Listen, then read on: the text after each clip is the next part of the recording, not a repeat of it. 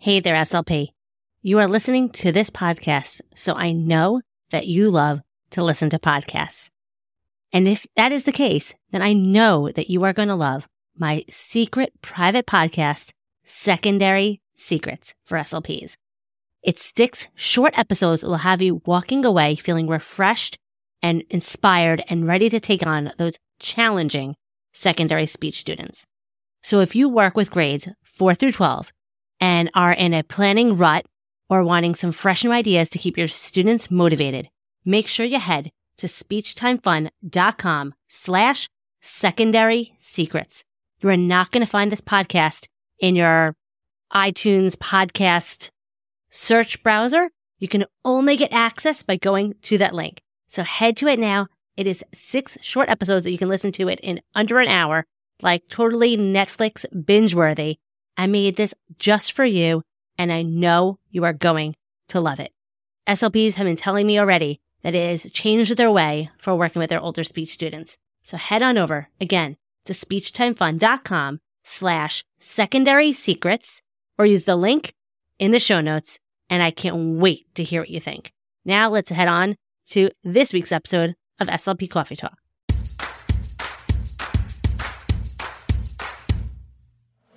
You are listening to SLP Coffee Talk. I am your host, Hallie Sherman, and I am a licensed speech-language pathologist who is in the trenches working full-time in a public school in New York. I am the author of the blog and Teachers Pay Teachers store, Speech Time Fun, where I love helping other SLPs conquer the overwhelm and get back hours spent on prepping activities.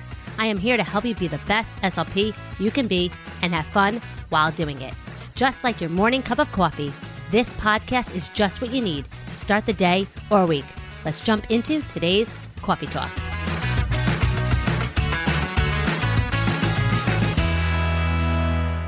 Hey, and welcome to another episode of SLP Coffee Talk.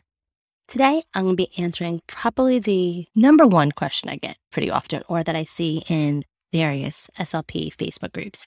And that is, how do we decide what vocabulary words to focus on? And in this episode, I'm going to explain why I don't rely on vocabulary lists, grade level lists, classroom curriculum, and what I like to use instead. So before we get into all of that, I wanted to share with you some evidence so you know it's not just my personal opinion. So this is something to consider. Kids in elementary school can learn between 3,000 and 5,000 words per year. Okay, that is typical developing students not on our caseloads. But students with language impairments can also learn words incidentally.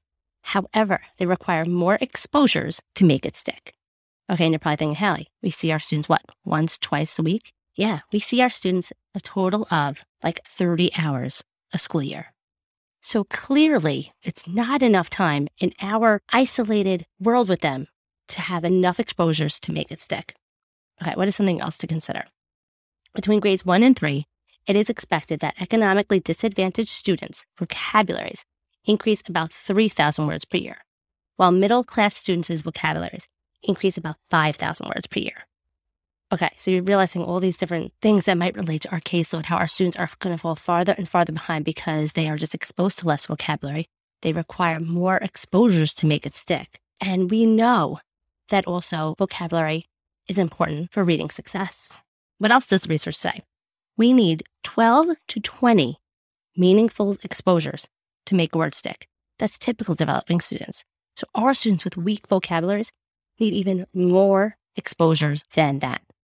And that is why I'm so passionate about not focusing on word lists and teaching our students strategies so they know what to do when they come across a word they don't know. Yes, if you haven't listened to me in a while, you know that I'm all about focusing on Tier 2 vocabulary words. So what are the 3 tiers? Tier 1 is that basic vocabulary that our students learn incidentally. Cat, dog, chair, shoe. Things our students should just pick up on. Tier 3 vocabulary words are those words that they need for their classroom curriculum, like science and math and social studies, mitochondria, branches of government, explorer names, things they might study for a test and then they forget. Come on, do you remember all the cranial nerves? I don't. I studied it for that test. I got an A. but I don't need it on an everyday basis. So you can guarantee I don't know those words, those definitions, or whatever by heart. So then we have those tier 2 words. Tier 2 words are words that can be found across curriculum. Those words can be found in mature dialogues and texts, things they might see on a standardized test, not only in just ELA, but they might see it on like a DBQ in social studies. Words like increase, compare, explain, advantage, those kind of words that are part of a mature vocabulary that we can really focus on. And you're probably saying, well, Hallie, how do I know what words to focus on? Yes, I'm not going to deny it. There are grade level lists out there. You can Google tier 2 vocabulary lists per grade, and you will find some lists out there. But err on the side of caution. You might be working with a 5th grade student, but they might still not have mastered or have the words in their repertoire that they have on a 2nd grade list. So you're probably saying, okay, well, then I'll start at the grades lower. That said, in the classroom, they might get exposed to a word that might be on an 8th grade list, and they need to know what to do. A successful reader would know how to use their clues and strategies to figure out what that word might mean, even if they are not familiar with it. And we need to teach our students how to explicitly do that because they're not picking up on that skill incidentally. So how do we do that? Using context clues, teaching prefixes and affixes, and teaching our students how to look, yes, there are clues around all those words. Maybe there's a definition there. A lot of times in a nonfiction text, they might see a definition or an opposite or a synonym or an example. But sometimes they need to just use the gist of what the story is about and try to guess what that word might mean. Can they figure out the parts of speech? Is it a noun? Is it an adjective? Is it a verb? What is that word describing? Is it describing something else? What is that character doing or feeling? What happened to them? And maybe there's another word that they can substitute that is part of their vocabulary. Okay? So don't be so focused on how can I teach my students all these possible words that they might need. You can look at, again, you can Google all these different vocabulary lists, but it's not going to help you figure out what is the most important and how you can truly help your students when you're not there. We can help them study for that social studies test, but it's not teaching them how to build their vocabulary when you're not helping them. And our goal is for our students to be successful when we're not around. We don't want them to be speech lifers. We want them to graduate and utilize these strategies independently. And by doing these things like this, it shows our students that what we're doing in the speech room is relevant, that they can be successful. We can build their confidence, and we can show them that they can be a successful reader and student. So I hope you found this quick episode on why I don't love vocabulary lists, and it can help you reshape your thinking about what words to focus on or not to focus on, and to not be so glued to a certain number, and instead thinking how you can teach your students those strategies that they can be successful when we are not around. I hope you found this episode quick and helpful and inspiring. Stay tuned to next week, because next week is my 100th episode. Yes, you heard that correctly. My 100th episode here on SLP Coffee Talk, and I have something super special and fun planned. You don't want to miss out. There might be like a giveaway or a contest to help celebrate. So get excited. Tune in next Monday for that.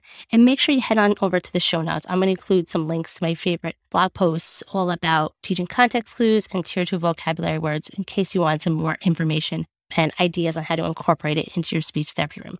I have a freebie, a Scoot game, all about knowing where to start with teaching context clues, starting with nonsense words, then teaching all the different types of clues that there can be.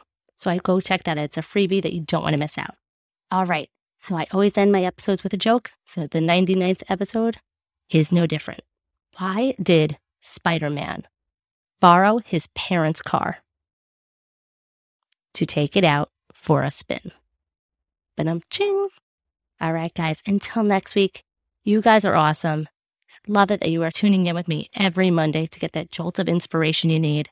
Have the best day ever. Stay out of trouble. Thanks so much for tuning in to another episode of SLP Coffee Talk. It means the world to me that you're tuning in each and every week and getting the jolt of inspiration you need. You can find all of the links and information mentioned in this episode at my website, speechtimefun.com. SLPcoffietalk.com. Don't forget to follow the show so you don't miss any future episodes. And while you're there, it would mean the world to me if you would take a few seconds and leave me an honest review. See you next week with another episode full of fun and inspiration from one SLP to another. Have fun, guys.